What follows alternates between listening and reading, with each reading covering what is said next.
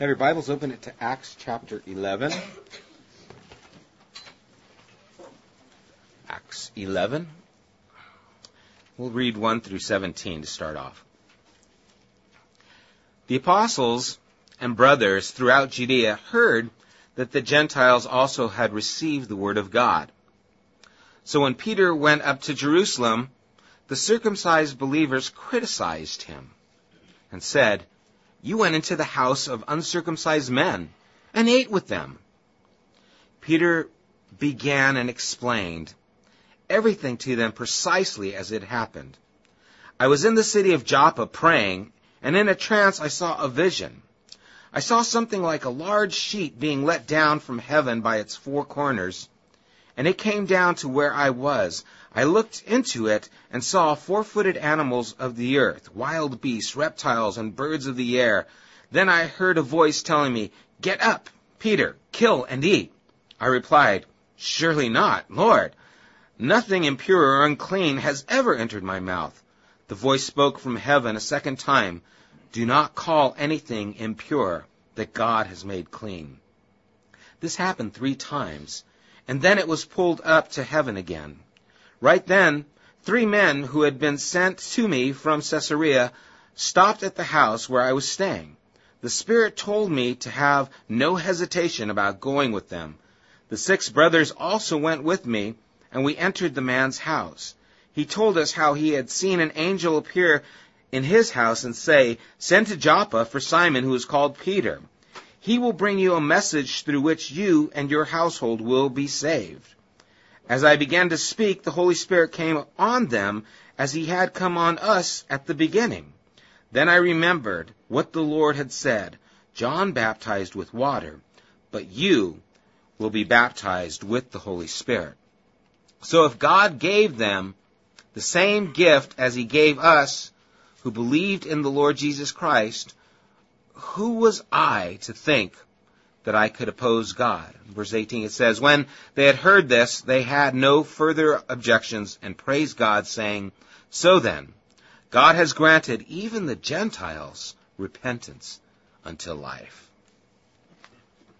We talked a little bit Sunday morning about what an extreme thing this was for the Jewish people to go into the house of a Gentile.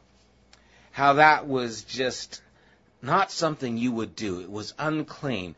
Put into your mind whatever situation and scenario, going into a bar, going into just a place that is considered unclean, and going there and saying, "How could you go to that place?" That's the impression that it was to them. How could you go there?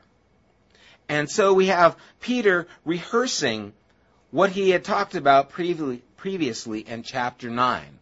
It's interesting because that word for criticize there, that they criticized him in verse 2, is that they argued with him. They contended with him. They were not happy with it. They were basically rebuking him for what he did. How could you do such a thing? And then Peter goes on to explain what it is that he did, how God had ministered to him. And then we see again the same discourse that was in chapter 9, and we talked about how unusual it is for that to take place in Scripture, because it wasn't a book that they wrote, it was a single scroll. And so for someone to write something on a scroll, space was limited. 35 feet is about the longest you could have a scroll. That's pretty long. You think about writing something and you have to be rolling it up, and then I don't know how big 35 feet a scroll would be, but it's pretty hefty. And so you tried to be concise. Write what's necessary, and they can't copy, paste, over to the next place. You had to rewrite everything. And so Luke, by the inspiration of the Holy Spirit, recounts, whatever that word is, he says it again, the entire story that he had just said a couple of chapters previously. Why? Well, because of how important it is. It's important for a few reasons. It's important because this is a huge step in opening the gospel to the rest of the world that Jesus talked about in the first chapter when they were to go to Judea, Samaria, and the uttermost parts of the world, to the ends of the earth. This was that gateway to the ends of the earth. This is now where the gospel is just across the border. And now is extending and is going to spread like wildfire. But there's something else that's important here in the message that Jesus himself gave to Peter when he was in that trance. When he saw these beasts, and he saw these creeping things, one translation says, and the fowls, and all these things, and Peter says, I wouldn't eat anything that is unclean. And Jesus said, don't call unclean that what I have cleansed. And that is such an important thing to grab hold of and understand. Not only in response to others, but in response to ourselves as well. Because when God cleanses us, we are no longer unclean. When we have been forgiven by Jesus Christ, we are forgiven. And it's important for us to recognize that and understand that. Oh, sure, we might have been a beast, and we might have been a creep, and we might have been foul, whatever those things are. We might have been those things. But if God has cleansed us, don't call it unclean. You are free in Christ. You are cleansed. Behold, I make all things new. You are a new creation in Christ. The old things have passed away. Behold, all things are new. This is such an important truth. This is a foundational truth of Christianity. That when God cleanses, it's a done deal.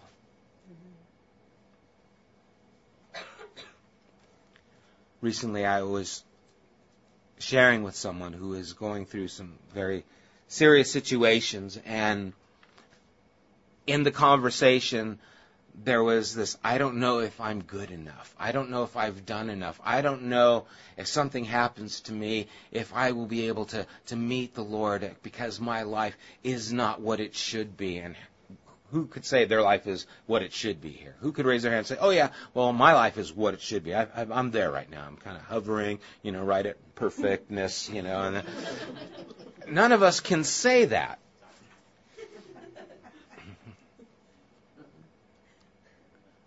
And what I was able to share is, all those fears and those inadequacies that are within you, those things that don't meet, that record in your mind that you can't let go of, those things that you said, those things that you've done, those things that seem to knock on your memory and say, hey, remember me, remember me.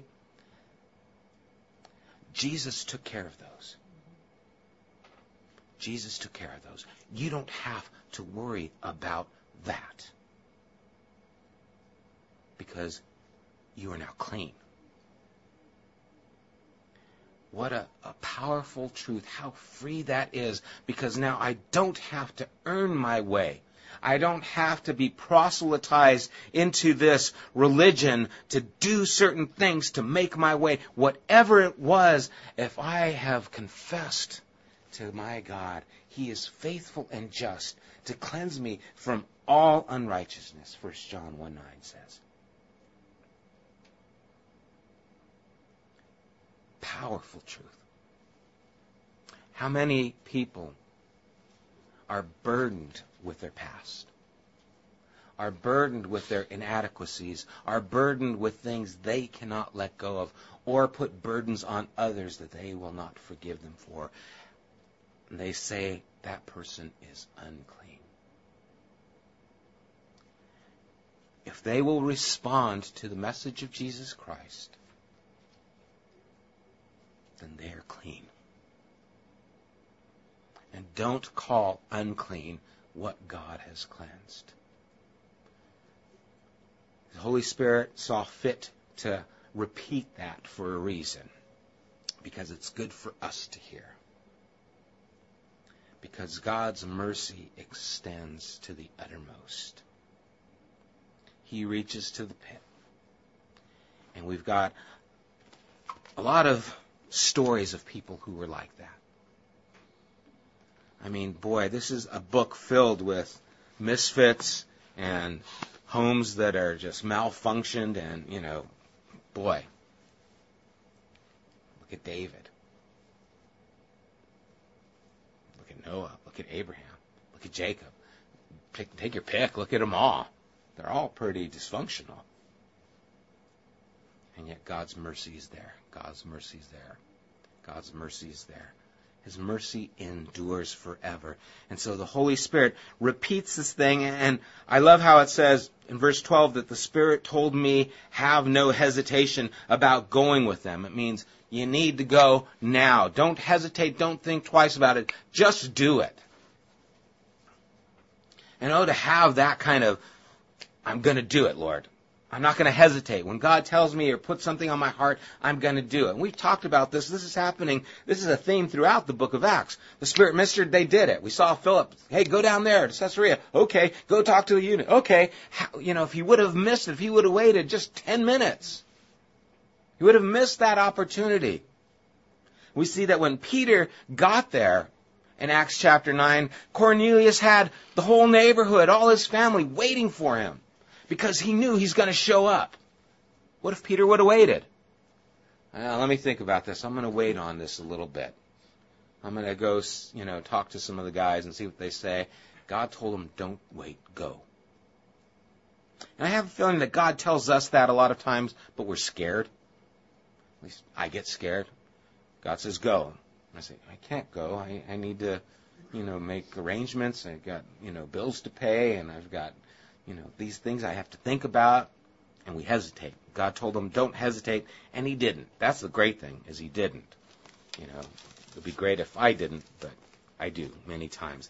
So anyway, they go forward, and we see that he was there. In verse 14, it says, he brought the message through which you and your whole household would be saved. The idea is he brought the salvation message there to them. They did respond. They received the Spirit, just as God had done in the beginning, when they were there in the upper room. And so they finally heard all these things, and they said, well, what can you say? If God did all those things, what are we going to do? Are we going to contend against God? Are we going to stop this? So they couldn't. When they heard this in verse 18, they had no further objections. And they praised God, saying, so then, God has granted even the Gentiles repentance to life. Even the Gentiles. That's us. How does it make you feel to say, even you guys have been granted repentance to life? Wow. And we see in chapter 15 that there is another council that takes place in Jerusalem to say, what are we going to do with all these Gentiles now? Because they're not following the Jewish laws. What do we tell them? What are they supposed to do? And so in chapter 15, this kind of gets revisited, because this is going to be a big deal. It is a huge deal. In fact, it goes on, and it says in verse 19, now, those who had been scattered by persecution in connection with Stephen traveled as far as Phoenicia, Cyprus, and Antioch, telling the message only to Jews. Okay, so we remember when Stephen was killed, when he was martyred, how the persecution sent everyone out. So these people went out to these regions, but they only took the message to the Jews. There were some people that were only going to go where they were comfortable in going, but it says in verse 20, some of them, however, men from Cyprus and Cyrene, went to Antioch and began to speak to Greeks also, telling them the good news about the Lord Jesus. The Lord's hand was with them, and a great number of people believed and turned to the Lord. So some went, and they just went to their comfort zone, and then some went, and they began to also talk to the Greeks. No doubt, this story of what happened with Peter started spreading. We talked about that last time, how in chapter 11 right here at the beginning, it says that the word preceded them. Peter hung out there for a few days with Cornelius, And the idea of, or the message of what had happened, this was kind of, wow, this is a big commotion, had gone before him. Well, no doubt this grapevine is still going, and people went back and said, Peter went to Cornelius, and it's okay. He talked to this guy, a Gentile, and they received the Spirit just like the Jews did. So this other group said, well, then let's go to these places and let's start talking to them. And they did. The Lord's hand was with them, and a great number of people believed and turned to the Lord. And I love the phrasing, the good news about the Lord Jesus. That happens over and over throughout this book. The good news about the Lord Jesus. The good news about Jesus. The good news about Jesus. Are we giving people the good news about Jesus, or what are we giving them? Is it good news, or is it a burden? Is it something that lifts them and frees them? Is it good news to hear your sin is forgiven? You are set free. God loves you. He cares for you. He's listening for you. He desires to have that close-knit relationship with you. That's the good news of Jesus. God has made it available to you. That's the good news of the Lord Jesus Christ. So they heard it and they responded. And as they responded, they believed and turned to the Lord. Now, okay, so these guys are going to these places. They're going to Cyprus, Cyrene, and they go to Antioch, and they're telling these people, and they're responding. Now, Antioch is kind of key because it's the third largest city.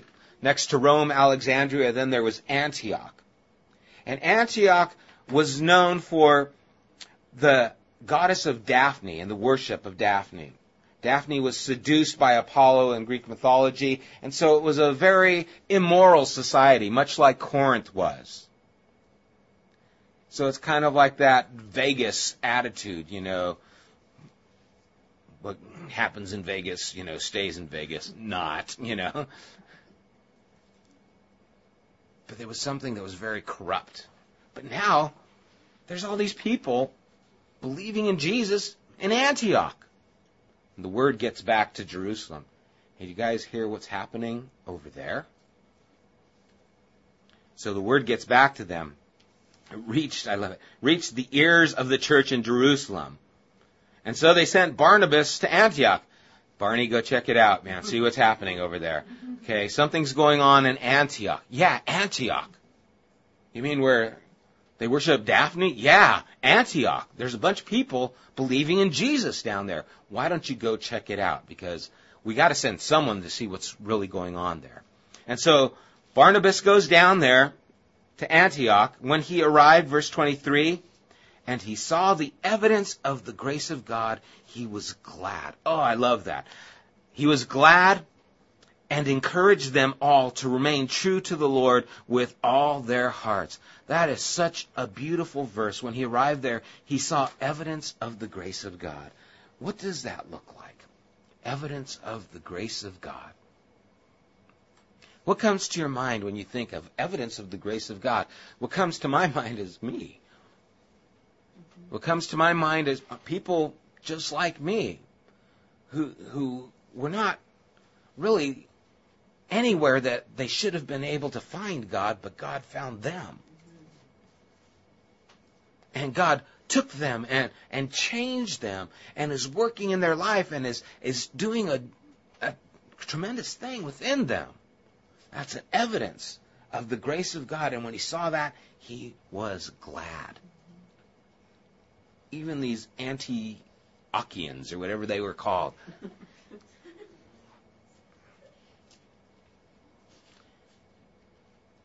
We talked about this in depth Sunday morning, what it's like when you see someone who is doing well, who you don't care for, how it bugs you, or it does me. You know, I don't care for that person, and then you find out something good's happened to them. It's like, you know, why should anything good happen to them? What about me? And how Jesus warns us about those things. Well, Barnabas saw these Gentiles at Antioch, saw the evidence of God's grace in their lives, and he was glad. He said, wow, this is neat. And then he encouraged them to remain true to the Lord with all their hearts. Not with all their minds, but with their hearts. That center of passion, that seat of the center of their life and their being. You know, our hearts are a lot different than our minds. Our hearts hang on to things a lot longer and more tenaciously than our minds do.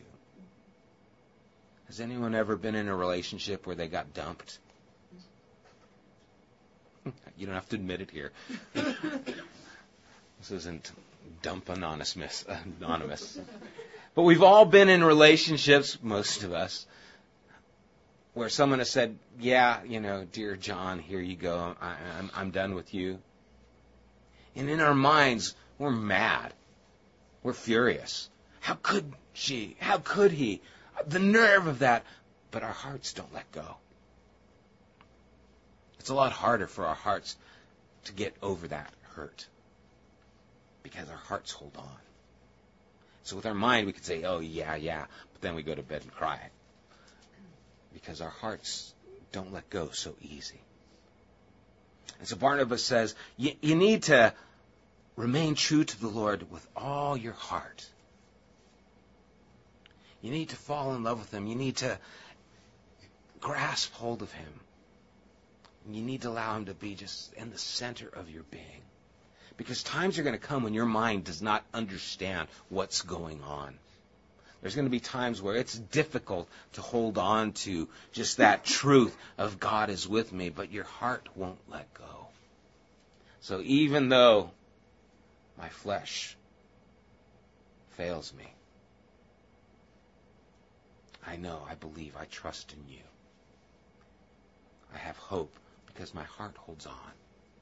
And so he encourages them. He's glad. He sees the grace of God in their lives, and he tells them, hold on. With all your hearts, remain true to the Lord. In other words, do those things that honor God with your heart. Let that sink deep in to the center of who you are, so that that becomes your life. That becomes what you are used to. It's amazing how we become creatures of habit. We just get used to doing things. Every morning I get up and I go through a routine. I don't know which leg I put in first in my pants, but I know I do the same thing every morning. I'm sure of it if I were to think about it, but I just automatically do that. And our lives can become a routine. Well, are we including the Lord in that routine? Are we developing habits that include the Lord? Are we getting up and staying true to Him? Lord, I want to include you in my morning, so I'm going to pray to you. I'm going to call out to you. I'm going to pick up the scriptures and I'm going to read them. I'm going to follow after you. I'm going to put away the things that are going to pull me away, and I'm going to lean towards the things that are going to draw me near. I'm going to stay true to you, Lord, with my heart. I'm going to develop habits that are good and healthy for me. And that's what he encouraged them to do. And verse 24, it says, he was a good man, full of the Holy Spirit and faith. What a testimony. Boy, wouldn't you love God to say that about you? You're a good man, full of faith and the Holy Spirit. And a great number of people were brought to the Lord. Then Barnabas went to Tarsus to look for Saul. Short verse. Verse 25, and this is about to change everything. This is 7 to 10 years from when we last heard about Saul. Long time has happened. Remember, they kicked him out and said, man, you're causing problems, get out of here. And so Saul left, and we haven't heard from him, and now about 7 to 10 years takes place, and Barnabas goes, I know a guy who would be perfect for this place. What's neat about this is that something great was happening here, and Barnabas says, I need help. I need someone else. He wasn't a one-man show. He didn't say, well, okay, yeah, I'm going to be known as, Barnabas, pastor of, It wasn't about him. It was about this message, the good news of Jesus Christ, reaching more people. And he said, I know a guy who is going to be just perfect for this. The guy's intelligent. He knows the scriptures. He understands this culture. And he can connect these people. And so he went to Tarsus to look for Saul. Now, this is about 125 miles away with no cars. It's a long journey to get from where he's at to Tarsus. And then when it says he went to Tarsus to look, that word to look for Paul was to search. It's the same word that's used in Luke's gospel when Jesus' parents lost him. Remember, they left him in Jerusalem, they took off, and then they went, have you seen Jesus? I thought you had him. No, oh no. And then they went and they looked frantic. So think of a parent frantically looking for their child. Have you ever lost your kids? You don't have to admit it. But one time when Corrine lost the kids, we were at Disneyland, and actually we didn't lose them. He left. He ran off on his own. And where was he? Well, we're frantically looking for him. I mean, we're in Disneyland. Oh my gosh, you hear all the horror stories. He's been kidnapped. We know it, No.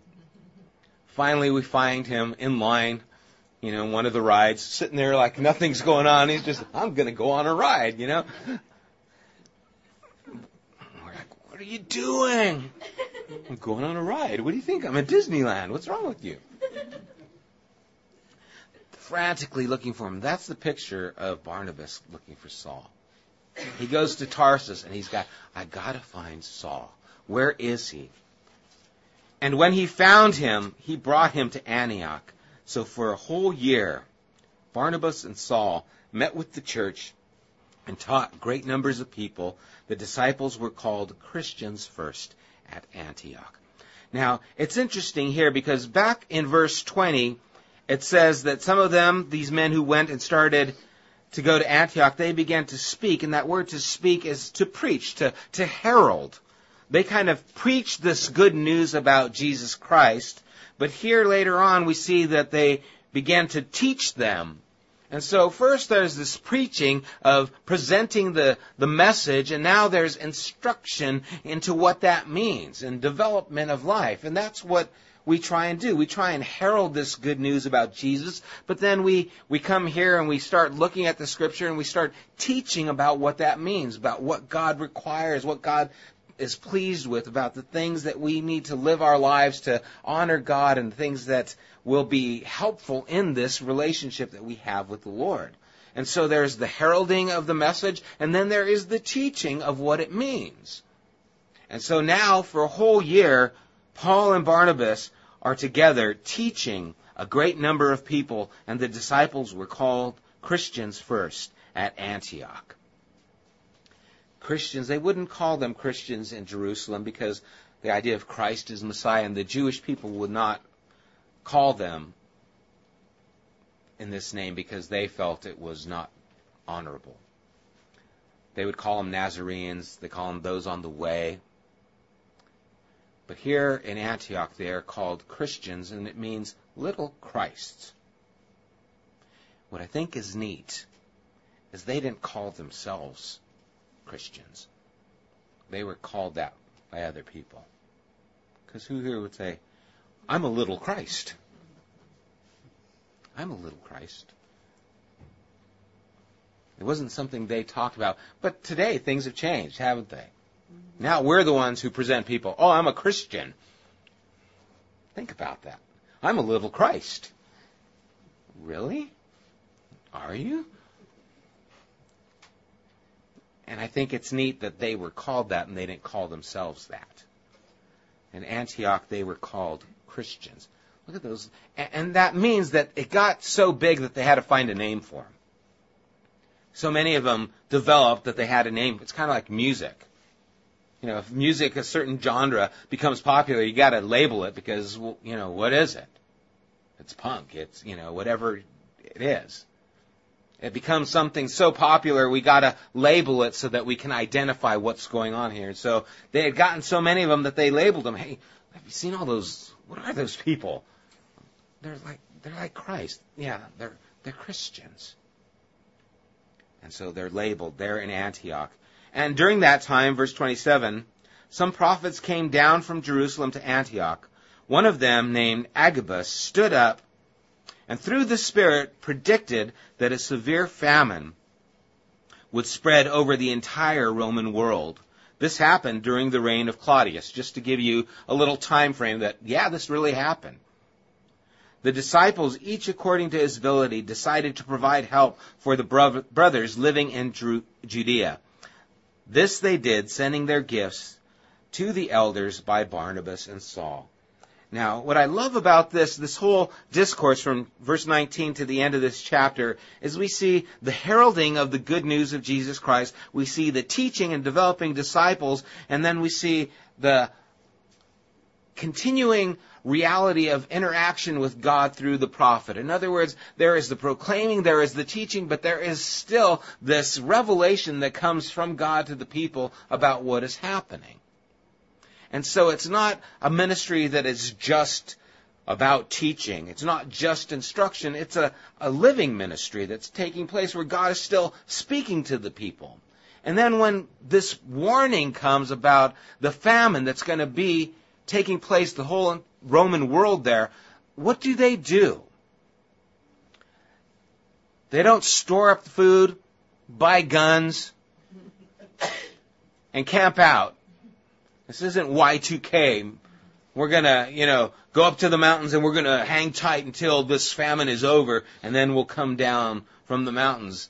Their first reaction is, well, let's help those that are in need. What a great response. What's our response when we hear someone's in need? How do we feel when we hear that news? Are we quick to go out, or do we just kind of take it in and we want to make sure we're taken care of? Because they went and gave to Judea. Now, it's interesting that they gave towards the church in Judea, because remember, when the church first began, a lot of people were there during that time of Pentecost, and they hung out there for a long time, and people sold their land, and they gave so that people could have their needs met, and the church was very generous, and now that's the area that's in need. So they gave, and now they're in need, and now here comes the church in Antioch that gives and helps supplies those things. What a neat thing that God did. And helping those that were generous at the beginning, now others are generous towards them and help them out. And so what a neat response to the famine that was there. It wasn't, let's hoard up food for ourselves and we're going to load our guns and you come near us, we're going to kill you. I heard studies like that on the Y2K about, you need to go up and you need to take care of these things. It's like, what are you going to do? If someone tries to get your food, you're going to shoot them? You're a Christian. You can't do that. There was anyway, that bothered me, as you might be able to tell. Anyway, so those things took place, and they gave these gifts to Barnabas and Saul, and they went back to Judea. Let's see. I think we can cover this. Chapter 12. It was about this time that King Herod arrested some who belonged to the church, intending to persecute them. He had James, the brother of John, put to death with the sword. And when he saw that this pleased the Jews, he proceeded to seize Peter also. This happened during the Feast of Unleavened Bread, and after arresting him, he put him into prison, handing him over to be guarded by 4 squads of 4 soldiers each. Herod intended to bring him out for public trial after the Passover. Then Peter was kept in prison, but the church was earnestly praying to God for him. Now, there's a lot of Herods that take place in the Bible. This is not Herod the Great that we saw at the beginning of Luke's Gospel. This is Herod Agrippa the First. In a couple of chapters, we're going to read about Herod Agrippa the Second. Doesn't really matter. But there's a lot of Herods, just if you're wondering. And this Herod was actually a descendant of Esau. And he followed the Jewish traditions, and he wanted to be involved with the Jews, but he was kind of a half-breed, so the Jews never accepted him. He married a Jewish woman, and that was part of his trying to identify with the Jewish people. Again, he wasn't accepted. But now when he kills James, the brother of John, he saw that it pleased the Jews, and so he thought, oh good, I'm on their good side, let me get Peter also. So he seizes Peter, and he takes them in, and he's got 4 squads, 4 soldiers each, which is a lot. It's kind of like, usually they only need 2, but he's going to make this production. So he's arresting Peter. Peter's got to be a huge name by now. Miracles have been done by him. He is kind of seen as being the spearhead of this Christian movement. So Peter is the man right now in that sense. He is someone who is identified with, well, if he gets Peter, this is a big deal. This will really be a brownie point or button or whatever that brownie thing is that you get. He will be someone who will be, you got Peter, good job, Herod. It'll make him in good. So Peter was kept in prison, but the church earnestly was praying to God for him. Verse 5 is an important verse because it precedes what's going to be happening in the account, and it's not there by accident. Verse 6, it says, the night before Herod was to bring him to trial, Peter was sleeping between 2 soldiers bound with 2 chains, and sentries stood guard at the entrance. You know what's funny? Peter is seen sleeping a lot in Scripture. It is. It's kind of curious. Mount Transfiguration, he was asleep, and then he woke up and goes, whoa, okay, we should do something. He kind of said something stupid like you do when you just wake up. Have you ever done that? You woke up and you're on the phone. Hi, are you sleeping? No, I was just, cooking some coffee. You don't say things quite properly because you're not quite awake. Well, Peter's always seen in that way. In the garden, he was seen sleeping. Here, he's seen sleeping. Anyway, just kind of funny. At least I thought so. He was sleeping between these 2 soldiers. And then verse 6, the night before Herod was going to bring him to trial, he was sleeping between 2 soldiers, bound in 2 chains. Sentries stood guard at the entrance. And then verse 7, suddenly an angel of the Lord appeared, and a light shone in the cell. I love this. He struck Peter on the side and woke him up. It might say poked in the King James. He poked him. Quick, get up, he said, and the chains fell off Peter's wrist. You know what else is interesting? Angels are always seen as in a hurry. I think that's kind of funny. They're always saying, hey, come on, we got to get something done. I don't know why, but they're always seen as in a hurry. Peter's asleep. They're in a hurry. And so he pokes them on the side. It's like, get up. And they, he's kind of, quick, get up, he said, and the chains fell off Peter's wrists. Then the angel said to him, put on your clothes and sandals. And Peter did so. Wrap your cloak around you and follow me. The angel told him. Peter followed him out of prison, but he had no idea what the angel was doing was really happening. He thought he was seeing a vision. They passed the first and second guards and came to the iron gate leading to the city. It opened for them by itself. It's like Jedi status right here. And they went through it. And when they had walked the length of one street, suddenly the angel left him.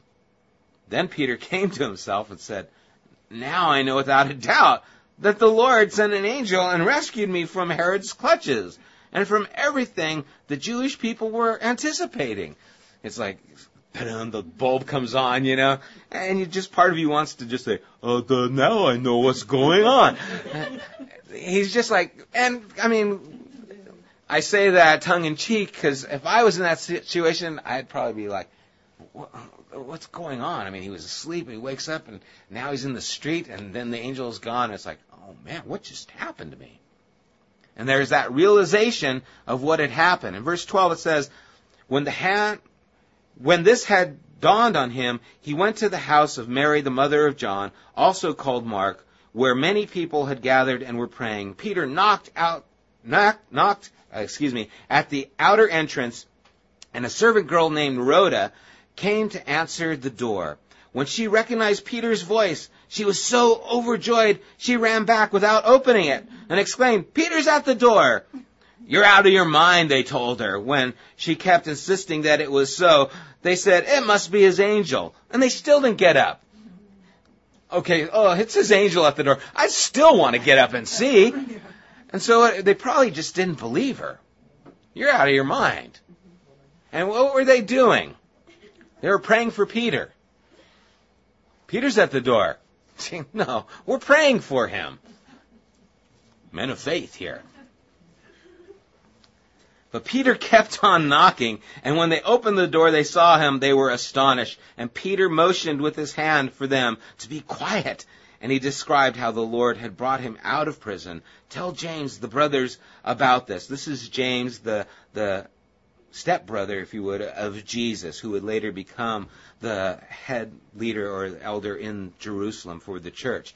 And he said, and then he left for another place. He had to get out of there. In the morning, there was no small commotion among the soldiers as to what had become of Peter. After Herod had made a thorough search and made for him, he did not find him. He cross-examined the guards and ordered that they be executed.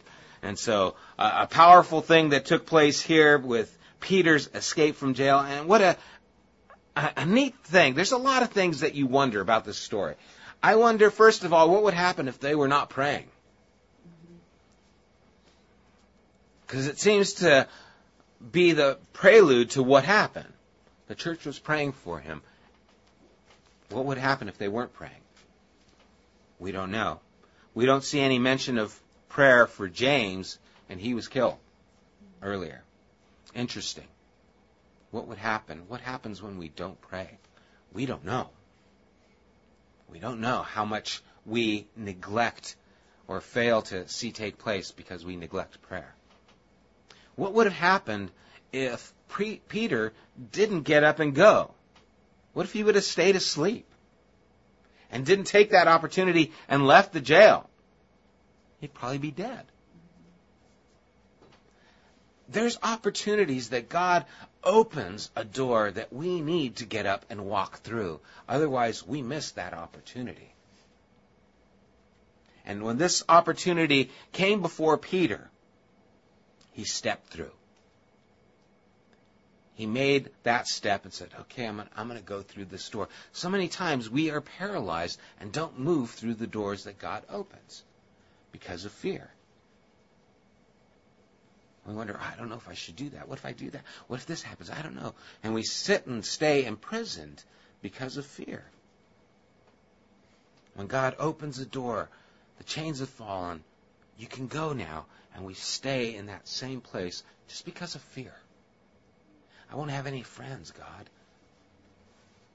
If I do that, what am I going to, no one will talk to me. If I do that, it's going to put me in a financial pinch. If I do that, God, it's going to affect me in this way. And so instead of walking through that door that God has opened, we stay enchained with the fears that we hold on to. And we forfeit the freedom that God affords us and live in bondage because of fear.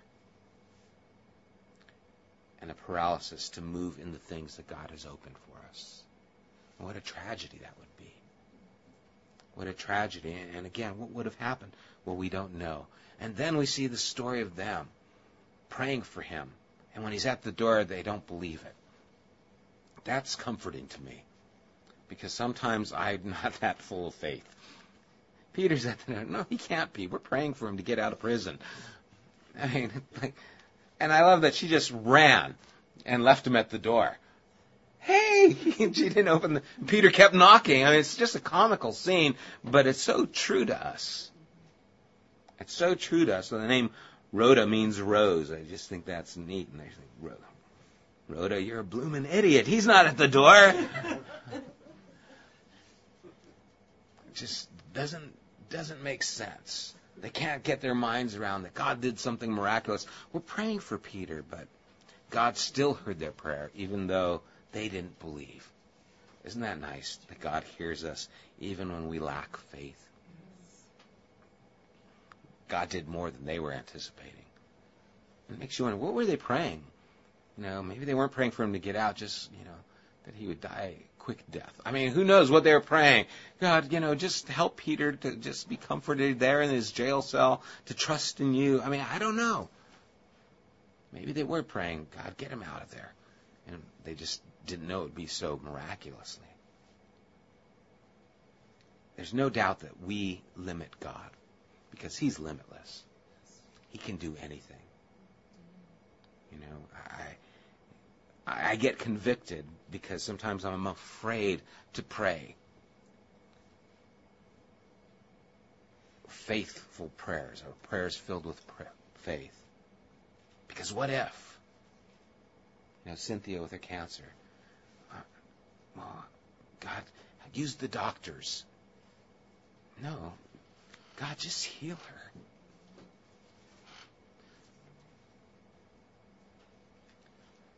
Bypass the doctors. Just strengthen her body. Revive her. Just do something miraculous, God.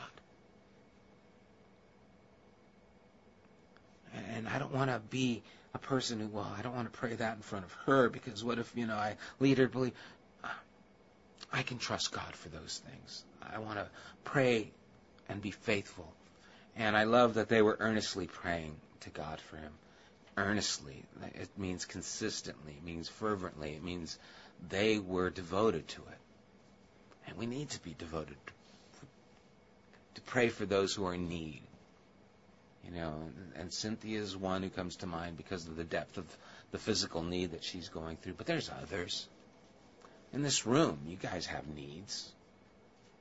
We need to be earnest in praying for those things. God is faithful. He can hear. He can heal. He desires to work wonders. And so we need to be consistent. And so what a beautiful story because of the humanity of it, because in a sense the comedy of it. But what a beautiful story because of the truth of a God who cares and works in spite of it all. And what a great God we have that he's able to work in these things. May we just be diligent, just like Barnabas was to seek after Saul. May we be diligent to find those people that God can use in circumstances. Be diligent to pray. Be diligent to have a heart that is just given over to God, that we would love him just with all of our hearts. Let's pray.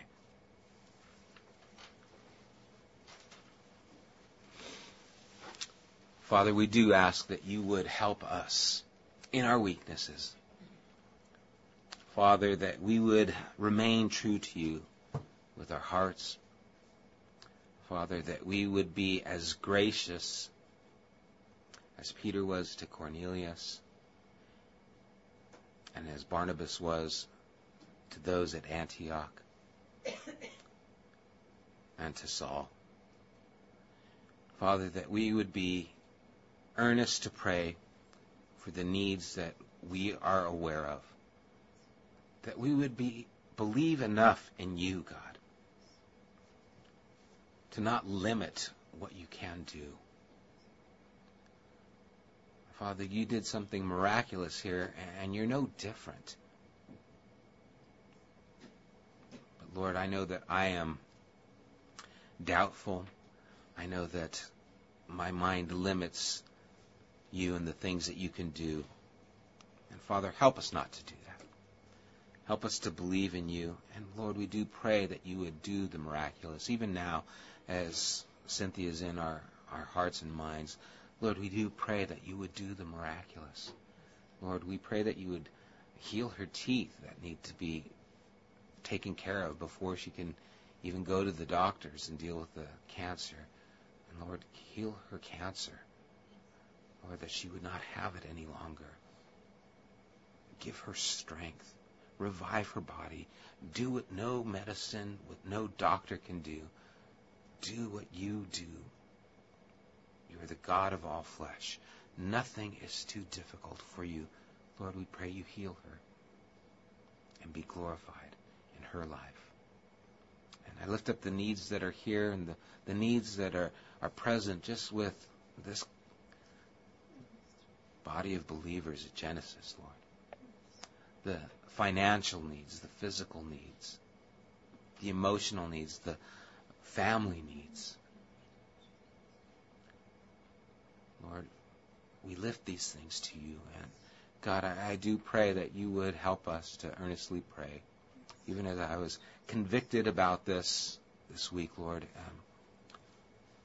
Lord, raise this up in our fellowship as we are gathering here Wednesdays to pray. Lord, show us what else we can do, God, to pray for the needs that are here. Lord, lead us in this way.